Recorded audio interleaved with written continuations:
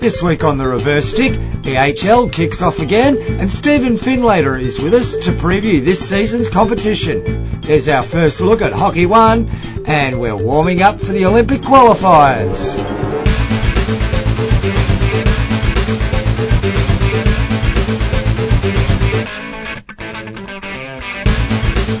And welcome once again to The Reverse Stick, the Global Hockey Podcast. My name's John Lee, joined by Matt Allen. Hi, how we going, folks? Good to be here again. What's this one, John? 114. 114. Thank you for joining us. How you going? Yeah, not too bad. Yourself? Yeah. It's been a busy hockey week. Haven't got my eyes on too much hockey, but yeah, administration. You feeling the nerves just yet? Not really nervous because I've been too flat out doing a whole pile of other stuff that has nothing to do with hockey. Well, I'm looking forward to talking to you more about hockey and your impending state debut, which is about 24 hours away from now as we record on Wednesday. 5 o'clock tomorrow afternoon. Well, there you go. By the time people hear this, I will have done and dusted it all. Brilliant. And so keep an eye out on our social medias on Facebook, Twitter and Instagram, and maybe on YouTube if we can get things working and posted up properly of daily diaries. Is that what we're aiming for? Won't be daily. Okay. I'll do one before it all kicks off tomorrow, and then one after every game. Okay. Perfect. Just to let people know how it all went. And maybe a few little select bits for our Patreon subscribers as well. If you want to get some of those exclusive bits, you can join our Patreon, patreon.com/The Reverse Stick. Thank you to everyone that does. Behind the scenes. Yeah, behind the scenes stuff, in the changing rooms, are they handing out the DP or the Voltaren for free down there? I don't know, but we've got a team physio. Well, we've got a full-time physio, so that's looking forward to that. Yeah, we're looking forward to a rub-down. Beautiful. I've never had a rub-down after a game. No? No, never. Not once in my life. I think we should probably move on. News. Where do we start? How about, Matt? If I can just turn my head away from the microphone and look at my computer screen. So we're working through the new desk. We're on the Rodecaster Pro, but we are just on the one Rode mic at the moment. But I think in the next couple of days it's going to get very sexy with headset mics and things in there. It'll look very cool in a photo. AirAsia Women's Junior AHF Cup in Singapore. The winner. No, we did that last week. Did they win that? Yeah, Singapore. I think it was 2 weeks ago. Oh, well, I'm a bit behind. This is how much attention I've been paying to hockey, unfortunately, in the last week or so. I've been very, you know. Okay, what else have we got? Let's go forwards or backwards? Backwards.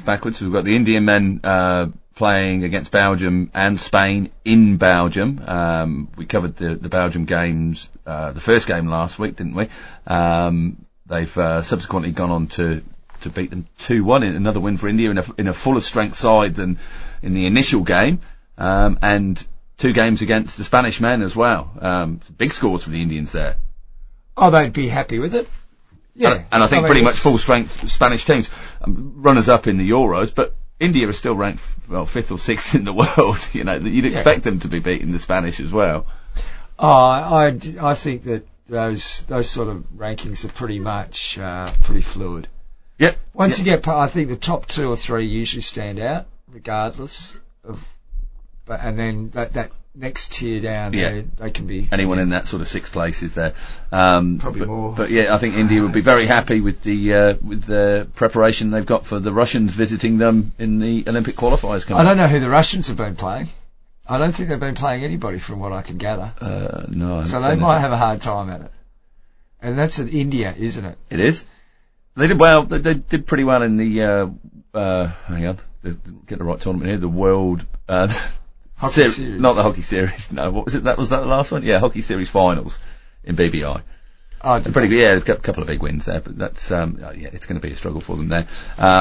Great Britain played India too. That's right. 0-0 draw. And the second game's actually been played as we record. And it's 1-0 to Great Britain.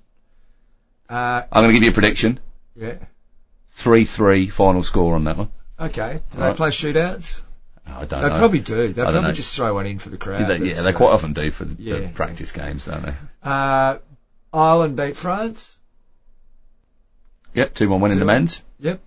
Good victory there. France is a good team. Ireland we probably rank as well. And Ireland, France in the women's is coming up as well, I think, isn't it? Is that right? France, Ireland coming up 2 hours from now. 22 hours from now, Belgium take on India again. Then India take on Germany. No, GB in the women's. GB women. Belgium and France. If I could take a picture right now, John's trying to twist to get his head towards the microphone, but it means he's got to put his head even further away from the screen, so it's a bit of a struggle. Is that a bit of a distance for you, Pops? Yeah, yes. We'll be more organised after this tournament is done and dusted. We've been saying that for a year. What else we got coming up?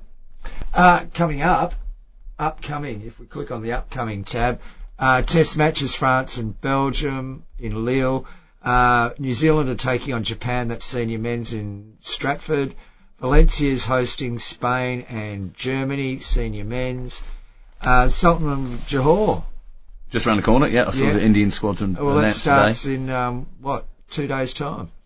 And who's taking place there? Australia, Great Britain, India, Japan, Malaysia, and New Zealand. Under 21s, that is. That is indeed. Yep. We've also got Oman playing in Pakistan at the moment. Now, from what I understood... Well, it's good to see there's someone touring Pakistan. International hockey-wise. Yes, absolutely. Yeah. 3 games in Lahore, 1 in Sheikhupura.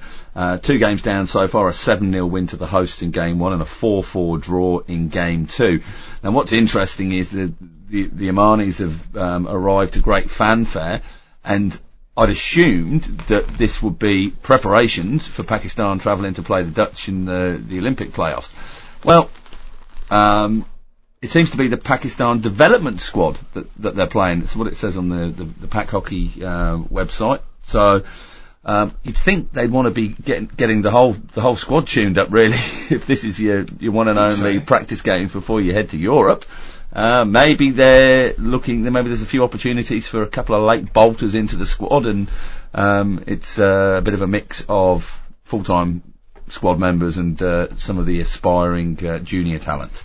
I think it's interesting the way some nations are approaching these Olympic qualifiers, in the sense that you've got India, who there's a heavy amount of expectation on, and they're having a pretty solid hit out before their qualification. Oh, they're really going out and testing themselves, aren't they? They are. They've gone and found the opposition to get them right. And other nations, I think, probably on the thinking to themselves, you know what, we're pushing it uphill. We're not going to win this game. We're going to turn up and have a crack, but really? I think a lot of certainly for the Australians who'll be playing the Russians down here in Perth, most of those players are involved in the brand new Hockey One League, which kicked off this week, so they'll certainly be match fit. They won't be necessarily with their squads, although midweek they'll still be training. I know one of the New South Wales players flew in for the game on Saturday and flew back out on Sunday night and came back here over to Perth. I believe they'll train with the Hockey Roos this week and then fly out again maybe Friday next weekend to go and play the next round of games. Let me take you through the results, John. The opening round of Hockey One. A couple of games played. Do we talk more about Hockey One? Oh yeah, we'll talk more about. We'll save the results the experience after Findo. We'll do a whole Hockey One segment. Okay, all right, cool. Yeah, because Findo will be coming up very, very short. Yeah, that sounds good. What other news? Sultana Brand Hockey One news coming up. Yeah, and we will be bringing you regular updates. Oh, yes, very clever. I'm Reece Smith, and you're listening to the Reverse Stick Podcast. Glow ho ho. Thank you very much, Reece. You are listening to the Reverse Stick. Just a couple of minutes before we get on to Findo. Hey, got anything else that's come up newsworthy? I've got lots and lots, but I reckon we do the Findo interview, and then we can go through my long list. I think we'll do the roulette wheel tonight. Okay. Yeah, and we'll pick out a subject at a time. Well, why don't we speak to him now? Stephen Finlater. Hi guys, how's it going? Oh, great, Stephen, and you must be pretty excited too, because you've got the EHL Knockout 16s just about to kick off. Yeah, it's a new competition format this year. It's pretty exciting way about going about it. We're going pretty much straight knockout right from day one, whereas a bit different from the last couple of years when we had the 4 groups of 3 opening up the competition with the round 1. We've decided to go straight knockout, so that should ensure plenty of thrills and spills over the next couple of days. We've got 12 knockout games. We've got the KO 16 on Friday and Saturday, and then we've got the KO 8, the games on the Sunday, where we'll get 4 teams from that, and they'll go through to next Easter's final 8 competition. So that's the new format for this season. There's also 4 ranking matches as well for the sides that lose out in the KO16 games. So plenty of hockey going on there in Barcelona in the beautiful Pau Negre Stadium. Now, before we get on to who's turning up, you mentioned new format. Any new rules this year, Stephen? Nothing particularly out of the ordinary. We're following the FIH rules for this particular one. We haven't introduced new rules for this one. Obviously, the EHL is famous for introducing the self pass and formalising the rules of taking the balls over the shoulder, which the FIH have adopted. But for this year, we've decided to stick with the rules that are in play and just let the hockey show itself off. We do actually have a question from one of our Patreons, Scott Edwards, for you, Findo. It's, what do you reckon are the next possible rule adjustments that could be trialled, real or imagined, in EHL? Anything else that might come up? Oh, wow. Well, I mean, it seems that since the EHL took on the idea of introducing new rules about a decade ago, since we've been running the competition since 2007, that everyone is kind of looking to the competition to how it's going to innovate and how it's going to, raise the game once again, given how successful some of the changes in the game have been. I mean, I do think at times it's worth kind of letting the sport marinate. And, I think we've seen that the hockey, even with the Pro League and the Euro Hockey League in the last year and the Europeans, there's some absolutely sensational stuff being played at the international and the elite club level. And sometimes it's just about the promotion of the game. That's the key thing towards getting it to a wider audience. Yeah. I mean, we've seen a lot of trials in a lot of the other events with sort of, 5-a-sides and, maybe 3/3 with 9 players and mixed teams and stuff like that. I mean, there's a lot of experimentation going on around at the moment, but at the moment we're happy enough just to let it marinate and show off the game in the 11-a-side format that we're all enjoying. There was a second part to Scott's question. He says, have you recovered from the devastation felt when you heard that Hockey Australia weren't bringing back the celebrated punt play in the Hockey One? I'm not going to lie to you. It's not one that, I don't want to give too many of my personal opinions about rule changes, because the AHL board may be looking at that and wanting to take it on board, but it's not one that I certainly enjoyed myself. Well, you didn't stick with it long.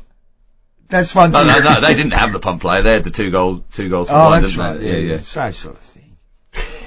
Yeah, well, I mean, the 2 goals for one, yeah, I mean, I think that's kind of it's a decent example about how the EHL likes to go about things. I mean, we did very much introduce it as a trial.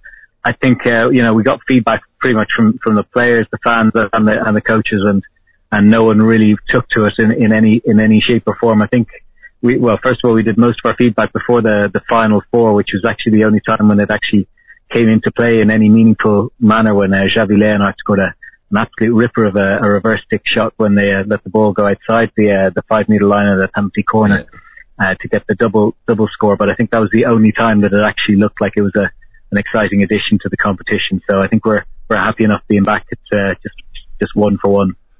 We're hoping for plenty of celebratory moments this weekend in the action. Do you want to take us through the games from the top? Mannheimer versus Montrouge in the opener?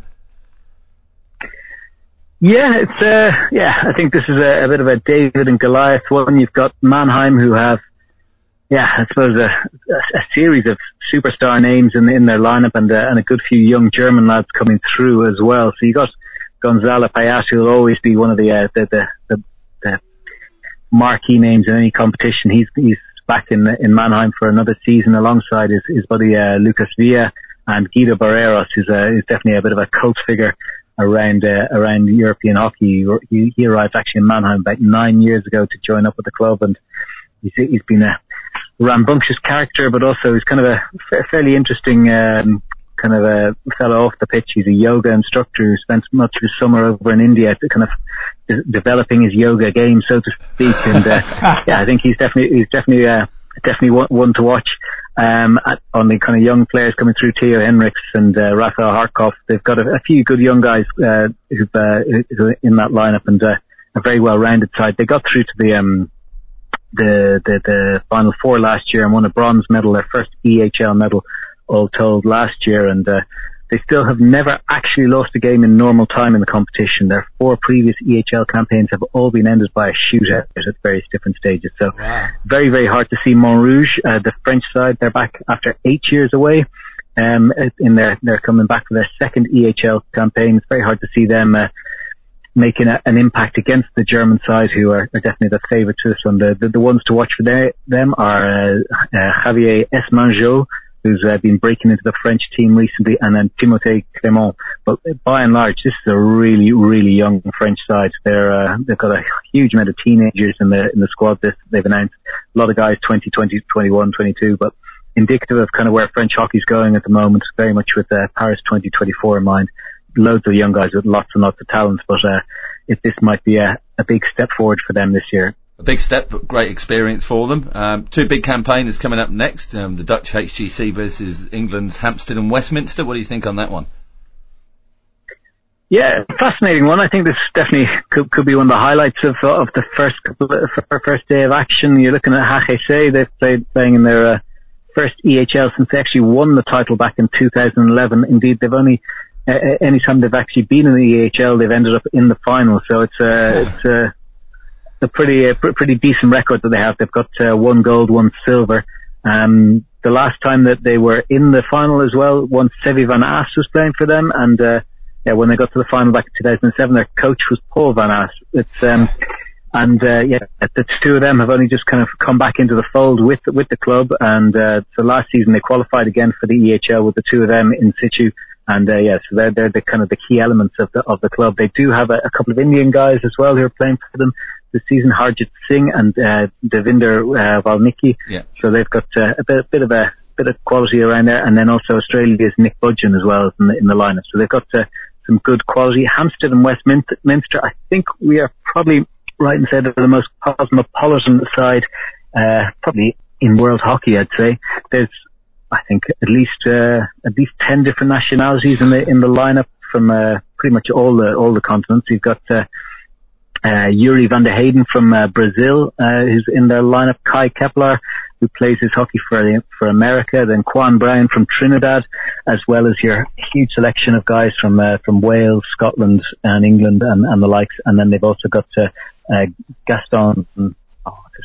They've got a Belgian and a German player in their lineup for this year that have just joined the club this summer. So really, really interesting lineup. It's their first year in the EHL, but they've been producing some pretty big results in the English Hockey League in the last couple of weeks, and I think they'll be quietly confident of putting it up to HGC in their debut match.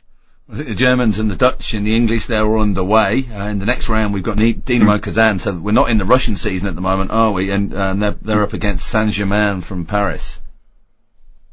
We aren't really in the season. It actually just ended last week. The Dynamo Kazan won their 14th successive Russian title last weekend, just a couple of days ago. So we are a little bit out of their season. It is actually one of the things for the Russian side that they have a real problem with the Easter competition. Because it's obviously with the Russian winter, they haven't actually started their season yet, and so they normally come in fairly undercooked, whereas they do a lot better in the October version of the EHL, given that they're just out of playoffs and they're they've hit their straps at full pace. So I think it's going to be interesting to see how they go. They've got 3 Pakistani guys in their lineup once again this season, continuing a kind of a fairly strong link that they have there. So they've got the 3 lads there, Hassan Anwar, Abu Bakar, and Ali Shan lining out again for them. Yeah, I think Saint-Germain, they've met once before. Saint-Germain won back in 2008, 1-0 in their one previous meeting. This Saint-Germain, they've had a tough enough summer. It's probably another kind of thing that's going on with French hockey, is that they're outsourcing a lot of their best players over to Belgian and Dutch leagues, where they're picking up professional contracts, which aren't really on offer in France at the moment. So this summer they've seen Blaise Rogeau and Kevin Mercurio move abroad, and so that kind of takes away some of their key talents. And so this one, I think this may not be one of the kind of marquee games in terms of kind of style and content, but I think it could be definitely one of the best battles of the weekend, and 2 very well matched and even sides coming up against each other. On to game 4, we've got Surbiton from England coming up against Real Club de Polo from Barcelona, from Spain. What's your take on that one? Yeah, well, first of all, we hope that there'll be a big crowd here with Barcelona only having to travel probably, I think it's only about 15 minutes between their home ground and the Pau Negre Stadium in the Olympic Quarter. So hopefully they come along in big numbers and make a bit of a carnival atmosphere out of it. They've met once before in the EHL. That was back in 2014 at this very venue, and there was a 3-0 win for Polo. Polo, one of the issues that they're going to have is that the Spanish season has decided to go on hiatus until mid-November. That's to allow for their players to prepare fully for the Olympic qualifiers. So it means that, they won't have too much club games under their belts when they come up against Surbiton. They do have obviously some serious superstars in there, David Alegre and Xavi Leonard, David Alegre and Roc Olival, both back in the Spanish training panel as well in recent times. So that's two strong players there, and also Vincent Ruiz, but he's got a bit of an injury, so I'm not sure if he's going to be fit in time. But I think they've got at least 5 or 6 of the Spanish national squad that have been that did very well in the European Championships there in August. So they've got a good quality lineup. Surbiton, meanwhile, I think they hammered somebody there 12-0 in their latest English League match last Saturday evening. So Brooklands, I think, was it? Yeah, Brooklands. Yeah, that sounds about right. Yeah, and then. So they look like they're bang in form at the moment, and again, a good smattering of players from around the different countries on the British Isles. So from Scotland and Wales, Alan Forsyth obviously is a real marksman to watch out for. Although they will be without Chris Grassick, he unfortunately had to announce his retirement from international hockey there the other day through injury, and he won't be around for this tournament. So I did say that on Chris, is that a full retirement from hockey or just purely from international stuff, do you know? From what I could see from the announcements, it was only from international hockey. I mean, whether he makes a comeback at the club level, I think it probably remains to be confirmed, but I suppose at this stage, all we know is that he won't be in Barcelona with the side. He's not named on their squad list, and so hopefully in time we can see him back playing hockey in a club level or something like that, but at the moment he won't be around. Now, whilst we're in Scotland, first game of the following day is Grange Hockey Club from Scotland against the club dearest to your heart, Three Rock Rovers from Ireland. Are you getting over there for this one? No, this is my first EHL that I'll be missing, I think, since 2014. Basically, my wife is currently due our second child, so it's any day now at this stage. So I think that was the decision was made for me that I wouldn't be travelling over. So pity to miss it, but obviously more important things going on. In terms of hang on a second, Phil. Congratulations on that. Well done. Oh, hang on, I've got to cheers. I've got to turn something up. Where's our applause? There we go. Oh, we go again. There we go, just showing off the new kit. Go on. Carry on, Finder. On with the Celtic battle. Yeah, well, I mean, it's an interesting one from Irish and Scottish perspectives. Neither side has ever neither country has ever won a knockout game in the competition. We've had Three Rock and Kelburn back in the day winning games in the old group stages, but they've never got beyond the KO16 round. When it came to the knockout ones, there's been a few close run things in recent times, most recently Banbridge going to a shootout against Racing Club de France. So it'll be a big moment for both of these, whoever gets through in the end. Both sides are, quite different from the sides that actually qualified them for the EHL. Three Rock have 9 of last year's panel, have moved on. 3 of them gone to professional ranks over in Belgium. Luke Madeley, Jamie Carr and Darrell Walsh, as well as a couple of players returning to their home clubs and a couple going on to university, things like that. Whereas, on Grange's side, they've got 3 of their key players have retired from last year, but they've got quite a good youth section that's providing the guys to come through there. Indeed, the two clubs they've been quite close together in recent times. They played each other in 2015 in the European Trophy event. Three Rock won that one 3-2, but since then, Grange came over with about 40 kids from Scotland for a tournament, and Three Rock returned the favour a year after. So they're actually, despite being in different countries, they know each other pretty well and pretty friendly relations. So it'll be interesting, the battle in the stands there. But as for a form guide, absolutely no idea really. I think Grange have won their first 2 games at a canter over in Scotland, whereas lost their opening game of the season against UCD, which was a bit of a surprise. But on the flip side, they then beat one of the other main contenders, Banbridge, away from home 5-2. So difficult to know where they are. One of the key ones for them is James Kyriakidis, the Welsh international, 2-time Commonwealth Games player, has moved to Dublin and linked up with them.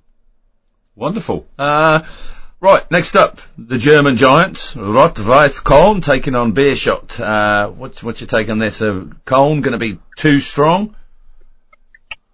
Yeah, I mean, it's on paper you would suggest so. I mean, Rot-Weiss Köln are one of the giants of this particular competition. They won it in 2017. They were in the final last year when they got a bit of a smash and grab from the Waterloo Ducks, where Rot-Weiss created most of the play throughout the whole game and then ended up on the wrong end of a 4-0 defeat, conceding 3 in about the last, 2 or 3 minutes. But Beerschot, they reached the Belgian Grand Final. They also beat Waterloo Ducks en route to that. Maybe they've got something up their sleeve. It's their very first time playing in the EHL, but they do have some serious players in their lineup. You've got Arthur De Slover, a 22-year-old who's obviously won the World Cup and the European Championships with the Lions. You've also got Lucas Rossi, the Argentinian Olympic gold medalist. So they've got some serious players in there, and I think Arthur De Slover basically sort of when he was doing the interview pre-tournament was suggesting that they do like that underdog status. It's something that they carried through the playoffs last year in Belgium. They think they qualified as one of the lowest ranked sides into the final 8, but then still managed to make it through all the way to the final. So I think they're really looking forward to this challenge ahead of them. You do realise you just mispronounced Beerschot then, though? Beerschot. Beerschot. Come on, don't ruin it for me. Next up, 2:15, we've got another good family club, Royal Heracles, taking on SV Arminen. Yeah, Heracles, they've got one of the most colourful fans. I think some of the scenes from Rotterdam a couple of years ago were, really showcased their club really well, and they're nice black, kind of a dark blue and white striped tops, and then they're known as the Yellow Submarine. And if they do get a nice win, they do I really hope the cameras stay on them, because they do a nice little version of the Yellow Submarine with their fans, which is something to behold. And so I really like this club. They're from Leer, a small village outside, kind of about half an hour outside of Antwerp, and a real community club. It's their leader is Nico de Kerpel, and his kind of family is embedded in the kind of the club's history and heritage. His brother Thibaut is one of the chief cheerleaders with the club. And, for a lot of times he's, one of the Belgian Red Lions, but he's been encouraged by other clubs going, here, look, you're never going to get anywhere at Heracles. Why don't you join one of the bigger clubs in Brussels or Antwerp? And he's decided to stay true to his hometown. And, love it. So it's great. It's great to see that kind of stuff, that, he's getting his chance on the stage. They did obviously reach the Final Four in 2018, which was a huge achievement for them. They knocked out a couple of Spanish sides.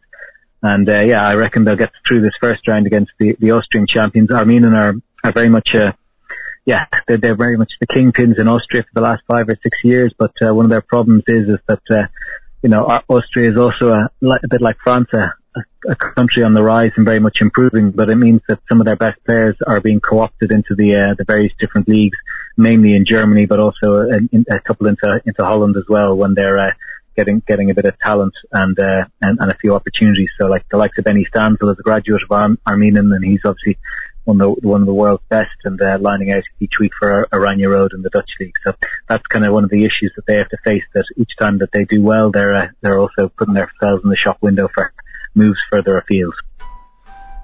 And then final game on the Saturday. Is that your phone going off there? Right there. How embarrassing. We've got Kampong taking on Minsk to round out the 16. Yeah, I mean, on paper this one's probably the biggest mismatch of the weekend. You've got Kampong, who are definitely always a contender really, and it's their first visit back to Barcelona, the scene of their greatest European triumph back in 2016 when they won the EHL outright. And I mean, you've still got so many big names in that lineup. Sander Devine, David Hart. They're going to be absolutely awesome prospect. You've also got the arrival of Jonas De Geus and Terence Peters, two good young lads from the. Well, I mean, you're talking about Jonas De Geus. He's still 21, but I think he's already got like 50 or 60 caps for Holland. Terence Peters is another one of the big talents in Dutch hockey. So, yeah, they've joined the club this year from Almere and look like they're going to be a really, really strong prospect.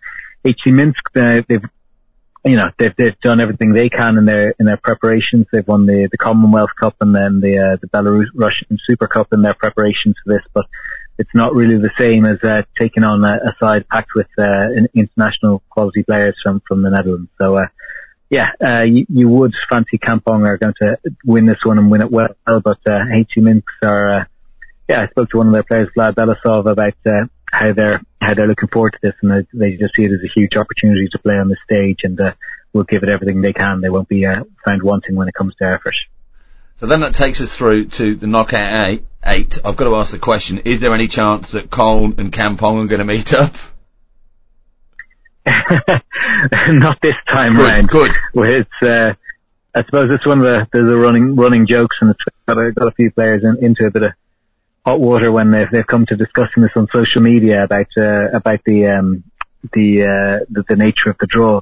But it's not possible this time around. So it's a bit it's always the nature of the open draw that you can get some big names against some big names early on in the competition, and also some maybe less heralded sides who make it through the maybe perceived easier part of the draw. But luckily enough, Rot-Weiss and Kampong won't be meeting for a fifth successive season.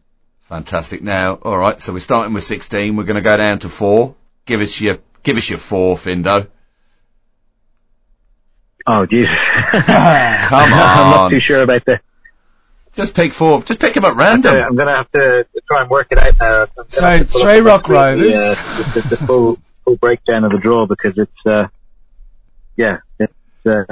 difficult to know. I think, I mean, what you're likely to get in the KO8, you're looking to get sort of Mannheim and HGC or Hampstead and Westminster. And out of that 4, it's anyone's guess. I mean, normally when it comes to Dutch v German battles in recent times, it's been the German sides that have prevailed. So maybe I'll go with Mannheim from that particular section of the draw. Next one we got Kazan against Saint-Germain. Geez, that's anyone's game, as is Polo against Surbiton. But maybe I think that the home elements will get Polo through from that particular area. Then 3 Rock Rovers to beat Cologne in the 8. What do we got? Grange against 3 Rock. Whoever gets through that, I think, is going to be on the end of a very difficult tie in the next one. So I think maybe Rot-Weiss Cologne, if they get through Beerschot, they're probably going to be the third one there, and the other one, I'd have to say Kampong is probably the clear favourite out of that selection with Heracles, Armin and Minsk. I'm getting onto Unibet. One of the things that we always look forward to with the EHL is the coverage. It's always excellent. I'm hoping we can expect more this year.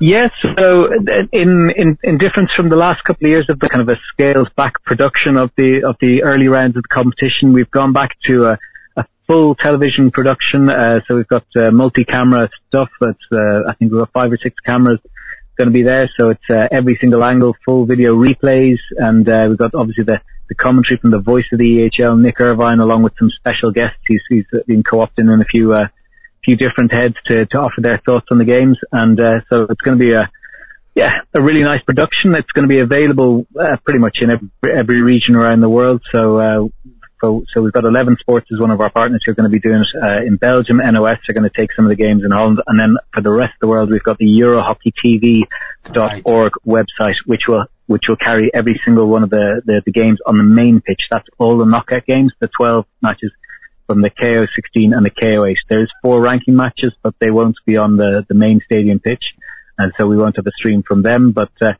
now for this year, we're also, because of the kind of the quality of production we're looking to put out there, and trying to showcase the game in the best possible way, there will be the introduction of of an event pass of €7.50 to watch all the games through that EuroHockeyTV.org website. And then if you just want to watch an individual match, it'll be $3.99. So, that is an introduction for this season, but we feel that it's a really good value for the product that we'll be providing at the event. And if people want to catch up just with the general news on the website and on the socials, where do they head? Yeah, so we've got loads going on. There's a new website. Well, sorry, it's a new version, but it's still the same web address, ehlhockey.tv. And then that'll give you all the, if you go to the news and events section, you can catch up with interviews with a decent amount of the players are already up there. And you can also see the bracket and how the draw works out and all that kind of stuff. On all our social channels, we'll be pushing through clips of some of the major highlights from the games through Twitter. We'll be getting pretty much all the goals and all the key moments through there. And then we'll have all the match highlights. Will go up in a couple of different places. They'll go up onto the Facebook page and then also onto the EuroHockeyTV.org platform. And then we'll have full match replays, which will be free for you to view. They'll all be going on to the EuroHockeyTV.org platform as well. And then behind the scenes stuff and all the rest going on Instagram, you can get a flavour of the tournament and what's going on around Barcelona. Now, the biggest question I've got to ask before I let you go, Stephen, is I'm hoping to get into Europe around Easter time and want to go and watch some hockey. Will we know after this weekend where the Final Four will be played? At this stage, that's still out to tender. So basically, with the 4 sides that get through from the EHL, they'll also be invited to see if they want to be part of the hosting for the final 8, which will take place next Easter. That event will be held in tandem. It's going to be an EHL women and men's competition, so we'll have a final 8 in both tournaments. For the women's side, we already know that the top 8 that are going to be there, and we also know the 4 of the sides that are going to be there. But to give the sides that get through this round from Barcelona a chance, if they are, want to put in a bid to host it, they'll be given that opportunity as well. So it won't be made just quite yet, but we do intend on having it well before Christmas, knowing who's going to be hosting it. Well, can you just give me a call the day beforehand so I can get on with the hotel deals? Yeah, no problem. You don't have the heart to tell him that actually Perth's the winning bid, do you? Yeah, we're like Eurovision. We're taking it worldwide. Brilliant. Stephen, thanks so much for joining us. Looking forward to EHL Knockout 16 this weekend in Barcelona. Sorry you can't get there, but thanks for joining us, and we'll speak soon, champ. Cheers. Thanks, lads. Hello, I'm Nick Irvin, and you're listening to The Reverse Stick, the Global Hockey Podcast. And thank you, Nick Irvin, and thank you to Jay Bloomfield. Thank you, Stephen Finlater, for giving us. Yes, the man, the myth, the legend, the font of all knowledge when it comes to Euro hockey. Thanks so much for joining us, Findo. Hope you enjoyed that. And of course, you'll be able to looking forward to EHL Knockout 16 this weekend, and you'll hear the voice of Nick Irvin as well there. You will. Interesting move to a pay-per-view model. Indeed. One that I think the sport has to embrace. And look, €7. Not a lot of money. €7.50. Not a lot of money, and a lot of high quality hockey on view. And if the production is as Stephen's promised there, I don't know if he promised it, but alluded to, then it's money well worth spending for the hockey fan. And undoubtedly, it's been priced at a point where they think it's not going to put people off. And the more $3.50 for a single game, so a chance that your team. 2 games, isn't it? No, one game for, yeah. And then $7.50 for the pass, and you get all of the games except for the qualifier games on pitch 2. But everything on pitch 1 you get.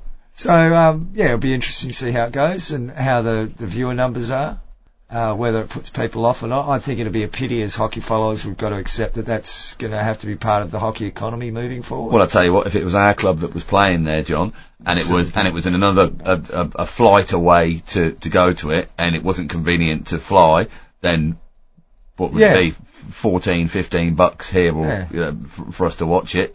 you'd pay it, wouldn't you? Yeah, can't wait. It should be a good competition. I might try and watch a bit of it if I get the chance. No, well, you've got lots of hockey going on yourself this weekend, so I don't think you've got much chance of that. We'll come to that soon. Okay, where are we at? Hockey one. Hockey one, all right. Let's go hockey one. So run through your results first. So a couple of games played in Sydney at the Olympic Park that kicked off the weekend. The New South Wales Pride. So you're going through men or women first? I'm going to say, just bear with me. I'm all over it. New South Wales Pride taking on the Adelaide Fire.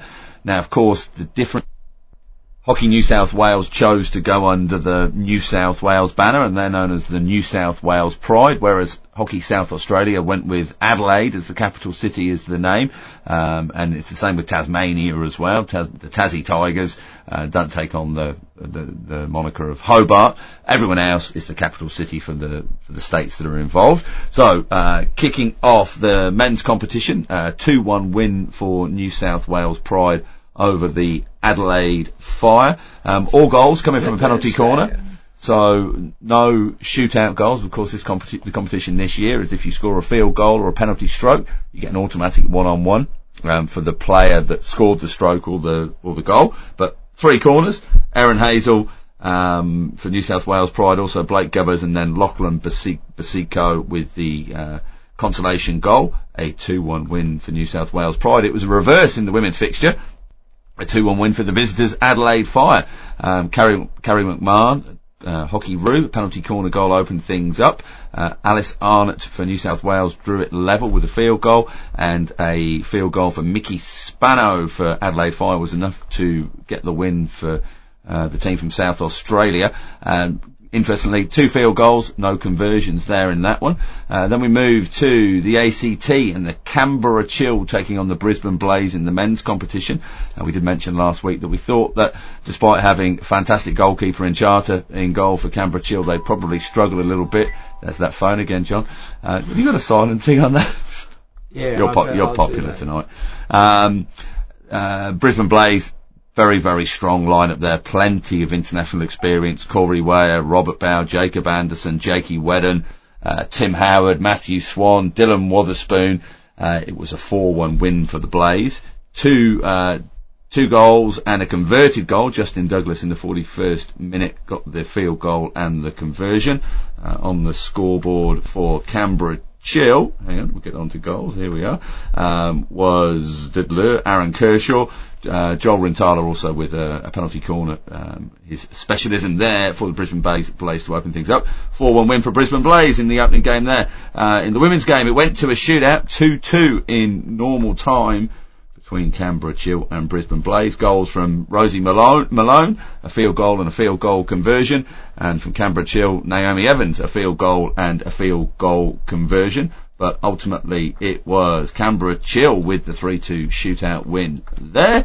And then finally, John, let's go to Western Australia at the Perth Thundersticks. It was sad for us, for the home side. It was a 3-1 defeat in the women's competition. A goal 2-1, wasn't it? 3-1. Conversion goal from Maddie Radcliffe. So, with about 30 seconds to go. 2-1, and then they got that conversion thing that made no difference to the game or whatsoever. So Captain Claire Messent opened the scoring for Hockey Club Melbourne. That is a real distortion of the result. 3-1, 2-1, which is losing in the last 20 seconds or whatever it was. So it's 1-1, isn't it? It's 1-1 with 30 seconds to go. Yeah. And then but it's still a loss, It's still a loss, but it gives a slightly distorted view of exactly how the game went. If I just casually say to you, we lost 3-1, you think, oh yeah, well, they were that much X amount better than you. But if you say 2-1, oh, you just lost. 2-1 with 30 seconds to go. Yeah, exactly. Yeah. And it was a tight one in the final game of the round, Perth Thundersticks versus Hockey Club Melbourne. Hockey Club Melbourne, 5-4 winners in the game there. Plenty of field goal conversions. Tom Wickham opened up the scoring with a field goal conversion, 2-0 up. Hockey Club Melbourne, Nathan Ephraim's scored and then got the conversion. Then Russell Ford scored and got the conversion to put Melbourne 4-2 up. Then Trent Mitten scored and got the conversion to bring Perth Thundersticks back to 4-4, and then it was man of the match. I think he was man of the match, certainly captain Russell Ford, the veteran, popped up with a field goal. Didn't get the conversion, but got the win 5-4. That was just in the 32nd minute, John. So there was a hell of a lot of hockey played after that without any goals being scored at all. So, what do you think was the general consensus after weekend 1 of Hockey 1? Well, first off, I'll put the qualifier in that I watched on my phone on KO Sports when I went to the toilet, when my wife went to the toilet. We were out in Freo, the sun was shining. Unfortunately, there was no way of getting out of it, and so I didn't watch as much of it as I'd have liked to. I did put it out on Twitter to see what the feedback was, John. I've got some feedback here from Amarjeet Singh actually on Twitter, aimed at you. Whoever tapes their sticks in 2019, that's in relation to your post a little bit earlier on about getting all of your kit ready. Tape shin pads, sticks. What about the shorts, folks? Actually, it's the shorts. Would you notice I wrote focus, John Lee, focus? Yeah, I did. Do you know what that was in relation to? The photo. Yeah. Not the hockey. No, it was, yeah. Yeah. Your Hockey WA badge was all kind of wobbly. That's the crisp thing on your shorts there that everyone wants to see. You ever heard the Who song, Mary Ann with the shaky hand? You want some feedback? I did get some feedback. Let me find the feedback. Yeah, there was. I put a tweet out there saying what was everyone's feelings on the opening weekend. Now, someone we know, a couple of people we know went to the games live here in Perth. One felt that it was a little bit expensive for the offering. It was too expensive for the kids to get in, and I mean little kids. And there was nothing for them to do. Nothing to do. No sort of additional entertainment, and it seemed as though they felt as though it was. Rather than being billed as a premier event, it was more like a sort of, a little bit of a souped up club competition, and the quality of the programs wasn't even as good as you get in the local league. There was no explanation about the new rules or, what was going on and what the format was. So maybe some learnings there with it. I think there's also, I know there's a lot of room for improvement on the broadcast. Seems there were some fairly harsh comments. I didn't watch any of it. Here's one from Jordan Wilson. Great to have hockey available to view. Love Sunday Arvo, spectating from the couch. Not great that some games overlapped. Commentary was hit and miss. Not sure of camera angle, glare or uniforms, but hard to distinguish players on the screen. Commentators clearly struggled. Now, games overlapping, I totally agree. You've got 6 games on a Sunday. You're trying to sell it as, come on guys, get your eyes on Hockey 1, and then you've got to split screen it to be able to watch the games. There was some good work from the boundary riders, the people doing the interviews pitch side here in Perth. Kobe McGurk and Grant Schubert were doing it, different people obviously across the 3 venues. A lot of stuff coming out centrally from Caleb and Georgie in the studio, and commentary coming out of there as well. So we didn't have full commentary through all of the grounds. That's maybe something that needs to be looked at. And I agree with not sure if camera angle, glare or uniforms. I struggled to identify the players, on the phone certainly, and I had a bit of a look online with it. So I struggled with the blue fields in the middle of the day and the shadow and the sun position. I think for television, hockey is a far better spectacle when played at night.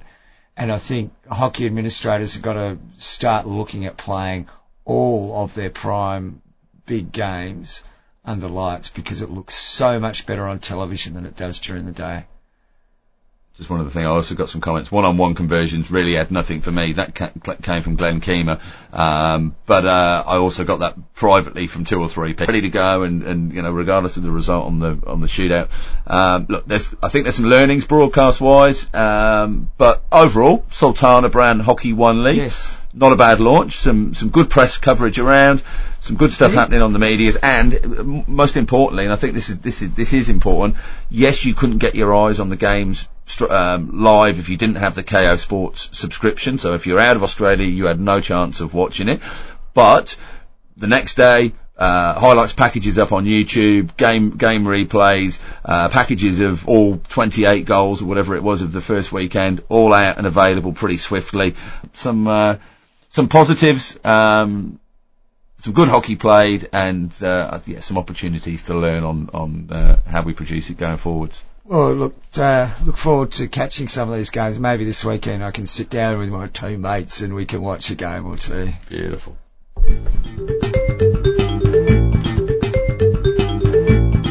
This is Phumelela Mbande, captain of the champion Blyde River Bunters, and you are listening to the Reverse Stick Global Hockey Podcast.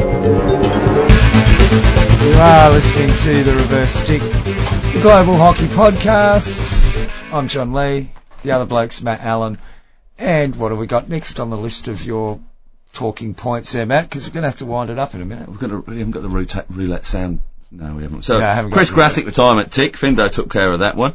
Talking about retirement, somebody coming out of retirement, hopefully. Keely Dunn, operation on knee number 2, happening probably about right now. Hopefully that works out all right. Hoping to get to Stellenbosch for the over 45 Worlds next year. Okay. So recovery starts now. Half Court Press, new blog magazine coming out from our friend Teo McLeod, who's helped us out in the past from the hockey family. Check out Half Court Press on the socials.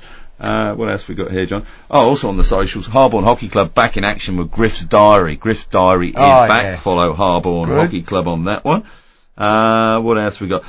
We didn't delve too deeply with Findo into what's happening early on in the Euro leagues. I think we're about six games in Germany now, and maybe 4 games in the Netherlands. You don't have to search for it, John. You don't have to dig deep into Dutch language websites. Your office, at least once a week. Video links for the goals and that. And put your eye on what in the English leagues. Galvanised Hockey. Monday Night Hockey is back. We've got 2 or 3 episodes up there already. So get onto YouTube and search Galvanised Hockey. Also, whilst on England, very quickly, new podcast from Top of the D. I think there's a chat with one of the guys from Surbiton there this week. Of course, this week was the week that was International Podcast Day.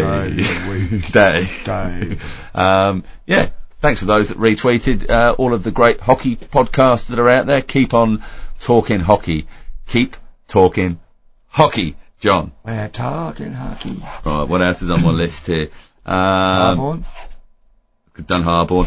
Quan Brown. Quan was mentioned playing for Hampton and Westminster this weekend. Just taken on a new role as GB assistant coach. Oh, good luck. So, sort of moving up through the ranks in the coaching world, and lovely guy. Now retired from international hockey. Yeah. Until the next time. Yes. That's almost it for me, John. I think that's almost it. One more thing is, check out an article on, you'd like this, John. In fact, you really like this. This is on the national.scot, by Patrick Joyce, talking about certainly the lack of, interest shown in Scottish hockey from BBC Scotland, and, how they could do a little bit more work on that, considering the stellar sort of 12 months or so that Scottish hockey have had. Check this out. The difference in funding between England hockey and Scottish hockey. Scottish hockey have spent just over 553,000 in 2018 on all of its international squads. UK Sport have provided English hockey with over £17 million for the 4 years to run up to Tokyo. And we wonder why, John, there's so many England players are on those full-time contracts with GB Hockey. I wonder why. Oh, look, there's the outro. We'll have to play that again. I wonder why England would have to get Olympic funding. It's for GB, mate, isn't it? 40 men and 40 women, both on full and part-time contracts. But of all of the England squads are in those groups. But for Scotland, only, it was Alan Forsyth, Chris Grassick, Amy Costello and Sarah Robertson. Counted as 3 now. Anyway, we will see you next week, ladies and gentlemen. John, good luck, mate. Yeah. Debut tomorrow. Yeah. Looking forward to it, yeah? Yeah. I think I'll be a bit rusty the first game because it's been a hectic couple of weeks. Well, I'm looking forward to the updates. We can't wait to bring them to you, ladies and gentlemen. Thanks for joining us. Show 114. We'll see you next week. I'll see you next week. I don't know about him. I won't be. No?